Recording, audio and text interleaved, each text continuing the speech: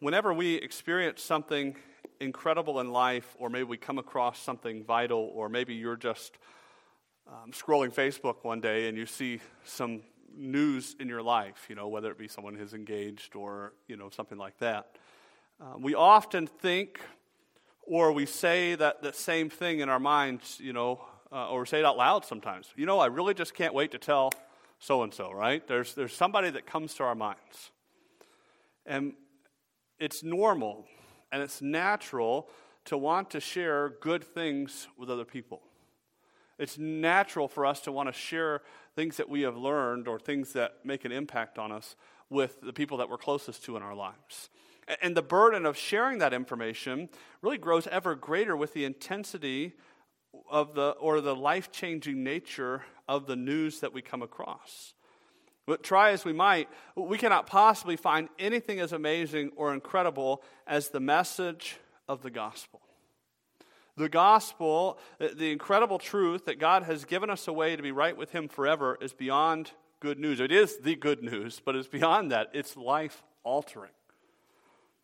The Apostle Paul experienced in his own life the life-saving grace of Jesus Christ as one day he was traveling down the road to Damascus on his way to persecute Christians there. And from then on, his life was about one thing: sharing with others what God had done for him. In Romans 10, in just 2 verses we're going to look at tonight, he tells us there is a great need for the evangelization of others, and shows us that's the source we have for that. Look with me, if you would, in Romans 10, verses 14 and 15. This is right in the middle of some of this argumentation that Paul was making. How then shall they call on him in whom they have not believed? And how shall they believe in him of whom they have not heard? And how shall they hear without a preacher? And how shall they preach unless they are sent? As it is written, how beautiful are the feet of those who preach the gospel of peace, who bring glad tidings of good things. So what we see here tonight is that heralding the gospel to others is true obedience to God, bringing His approval and helping others to come to know Him. We have a great privilege, if we know the Lord, we have a great privilege to share that good news with other people. And not just a privilege, we have a responsibility to do so. And so here in verse 14, as Paul goes through these questions, what you begin to see is that there is a need for what we call evangelism, of sharing the good news of the gospel with other people. And we see there the message. Now, in Romans 10, Paul's focus and Paul's concern has been for his own countrymen. If you remember, Paul is a Jew. Now, he is a Jew who grew up in a very Roman culture. He was a Roman citizen. But he is a Jew who was trained at the feet of a rabbi. He knows the law of God. And if you remember what Paul said of himself in Philippians, that he was a Hebrew of the Hebrews. He not only knew, but he was zealous for the law of God in his life. Here are God's chosen people to whom God sent His Son as He promised, but they rejected the Messiah. They had their own ideas of the Messiah that they were caught up in. And when Jesus did not deliver them from the Roman oppressors and did not set up immediately His kingdom, they turned away. More than that, they crucified Him. They denied who He was. Yet Paul continued to pray for Israel, and he continued to seek to reach his own people with the good news of Jesus Christ. And the words that he prays over Israel and the desire that he has for them carry over into our efforts for the gospel here today. Because we don't sit where Paul sat. As Paul wrote this letter to the believers in Rome, that's almost 2,000 years ago. We sit in a completely different culture with completely different things going on around us, but yet the mission has not changed. The mission of Paul is still the mission that we're charged with today, and that is to share the gospel with others. There are people in our world who do not know the message of the gospel. Let me bring that home a little bit further. There are people in Beaverton, Michigan, who do not know the life-changing power of the gospel.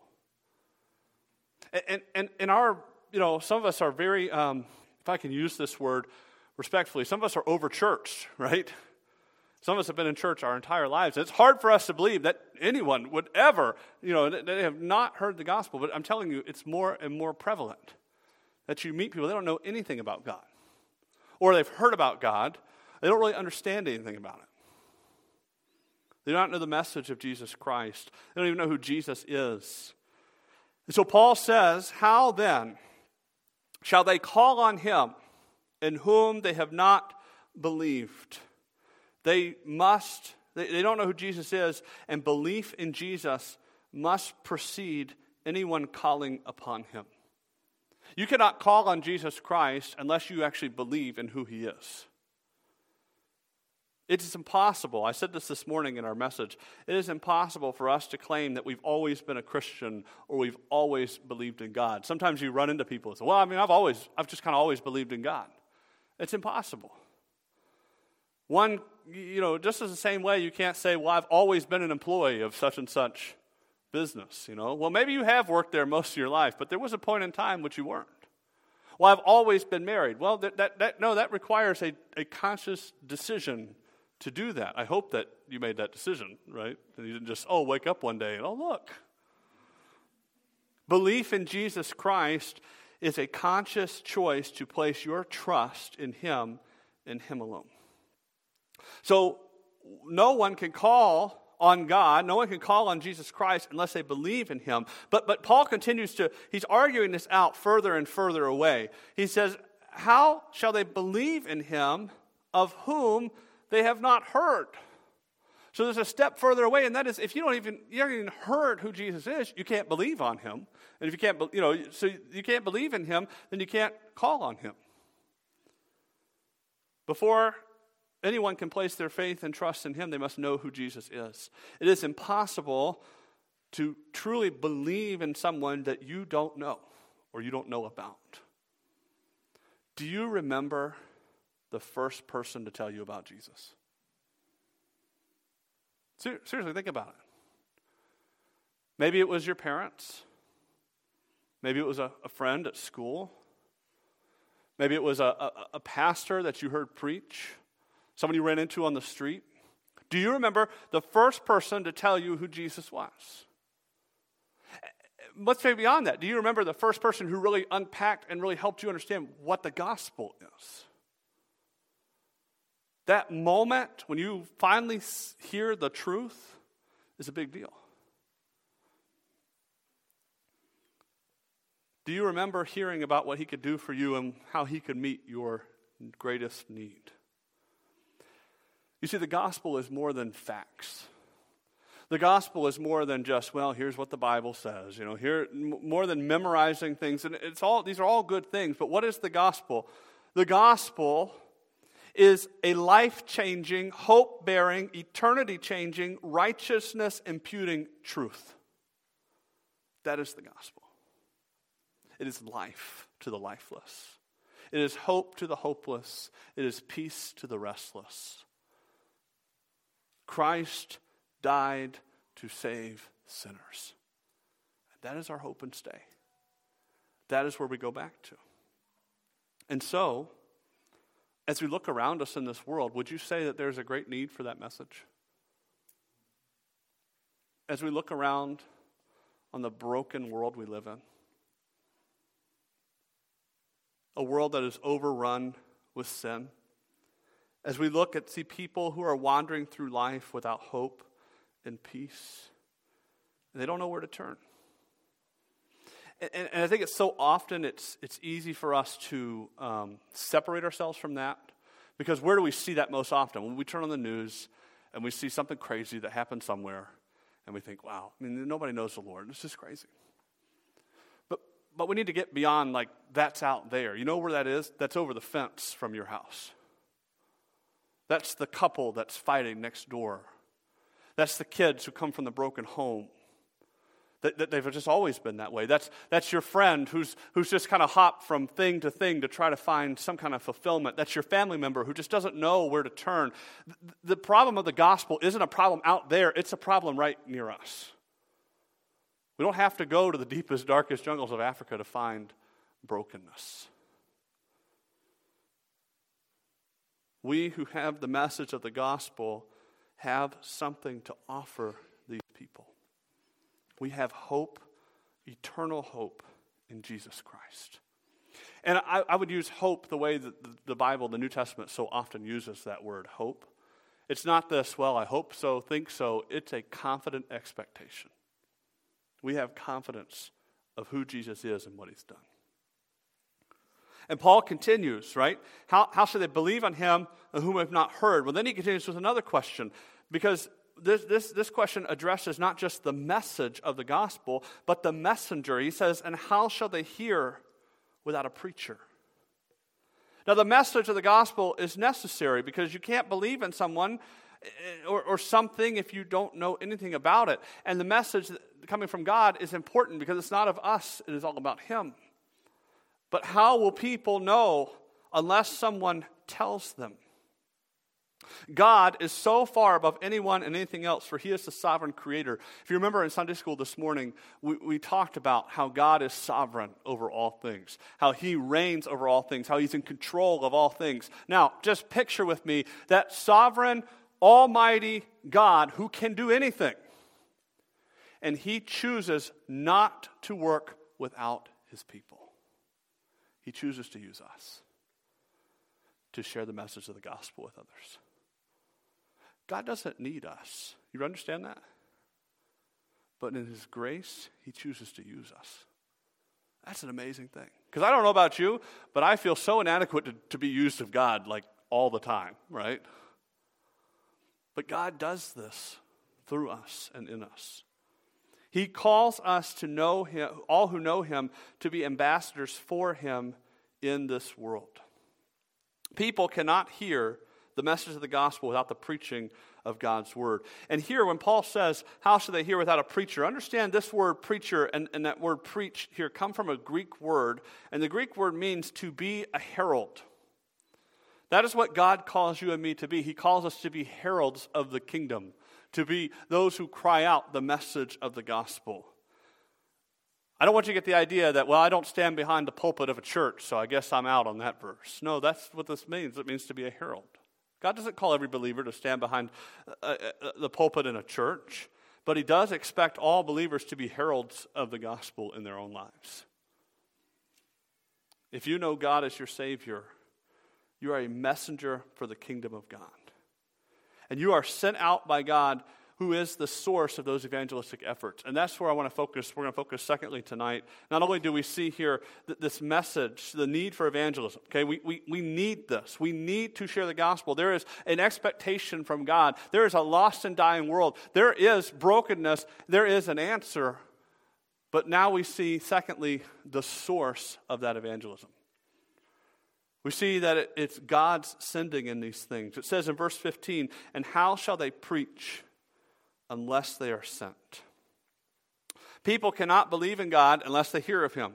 They cannot hear of him unless believers will go. But believers cannot go if they do not realize they are sent. And what Paul is implying here is that who is the one who sends them? It is God. God has sent out his heralds across the world to declare this message. Very simply, Jesus saves. The call to reach others in Christ isn't a man-made proposition. It isn't some new construct or American idea. It is the calling of God on the life of every Christian. And by the way, if we understand that it's the calling of God on our lives to go and share the gospel, that should encourage us. It's not something we have to well up in ourselves. Like, all right, if you just get enough Christian vibes going on, okay, then you can go out and share the gospel with other people. No, God's the one who sends you. God's the one who empowers you to do that. God's the one who's called you to that. God's the one who does the work in and through us. God has empowered every believer by his Spirit to share the greatest news ever told. And so very simply, the question comes down to, if we realize that we are sent by God, how will we respond to that? Because God gives us the choice. I mean, do we go and obey, or do we sit passively by and just hope that somebody else will take care of it? I hope you understand that church isn't a place where we come to find socialization with other people. This isn't a social club. This isn't so we can hang out with and pal around. And now, don't take that to mean, okay, pastor wants us to leave as soon as church is over, okay? We should find edification and fellowship with believers, but that's not the end of church. Church isn't some once-a-week check-in and make you feel better about yourself. No, church, being a part of God's church, and that goes beyond a local assembly, because if you're a Christian, you're a part of God's church. It comes with responsibilities to evangelize and edify other people. A local body should be a community of believers working together to spread the message of Jesus Christ in our community. You know what a local church is? A local church is a lighthouse. But the light doesn't stay here. Because if you're a part of that, you go home, you go out and do your thing, you go to other places, you're taking that with you. And in so doing, you are promised an incredible thing. You know what you're promised if you share the message of the gospel with others? You're promised the approval of God. Paul says, as it is written, how beautiful are the feet of those who preach the gospel of peace, who bring glad tidings of good things. Paul is using a quote here from the Old Testament, and this quote was the original context of this was when Israel was in captivity. And there would be a messenger that would come and would share the message that Israel would be delivered from captivity. Well, how beautiful is the one who brings this good news? And so Paul, under inspiration of the Holy Spirit, there is a further fulfillment of this statement here, that the sending out of messengers for the proclamation of the gospel is beautiful in God's eyes. God doesn't promise us we're going to be successful 100% of the time. Sometimes we think, well, I shared the gospel once and I got shut down, so obviously I'm not supposed to do that. Do you realize that Jesus got turned down more often than people embraced him, right? And he's God. Why? Because man has a choice to embrace or reject God. We have a responsibility to share what God has done. It's a great weight off our shoulders that you don't have to twist somebody's arm to hear the gospel, to embrace that. Let God do the work. And so Jesus, God in the flesh, who was rejected by those he came to save, his followers will experience the same. But when you share the gospel with others, you are met with approval by the only one who matters, and that is God. Nothing to prove, one person to please. He delights in obedient servants. And if you will continue to faithfully serve him, you will be blessed. And what does that mean? That we will experience unparalleled peace, knowing we are living in obedience with God.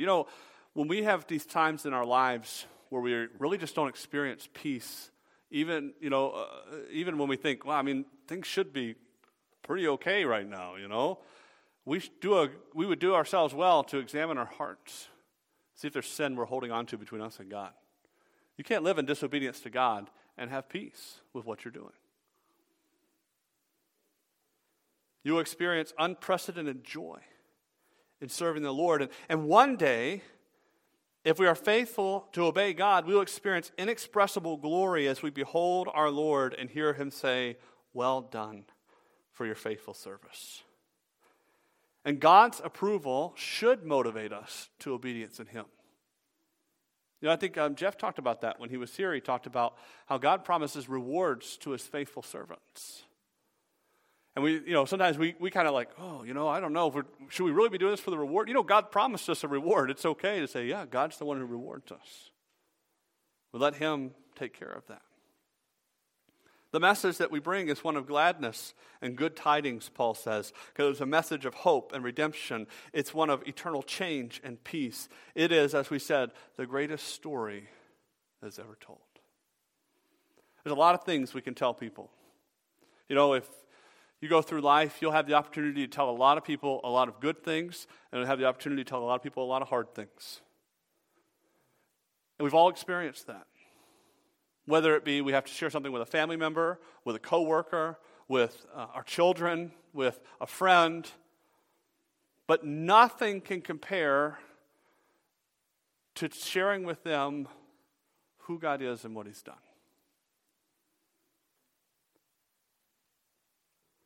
Heralding the gospel to others is true obedience to God, bringing his approval and helping others come to know him. One of the greatest privileges you can ever have is to be used of God to bring others into the kingdom. And we can't do that unless we'll go. We can't have that opportunity unless we'll go out and obey.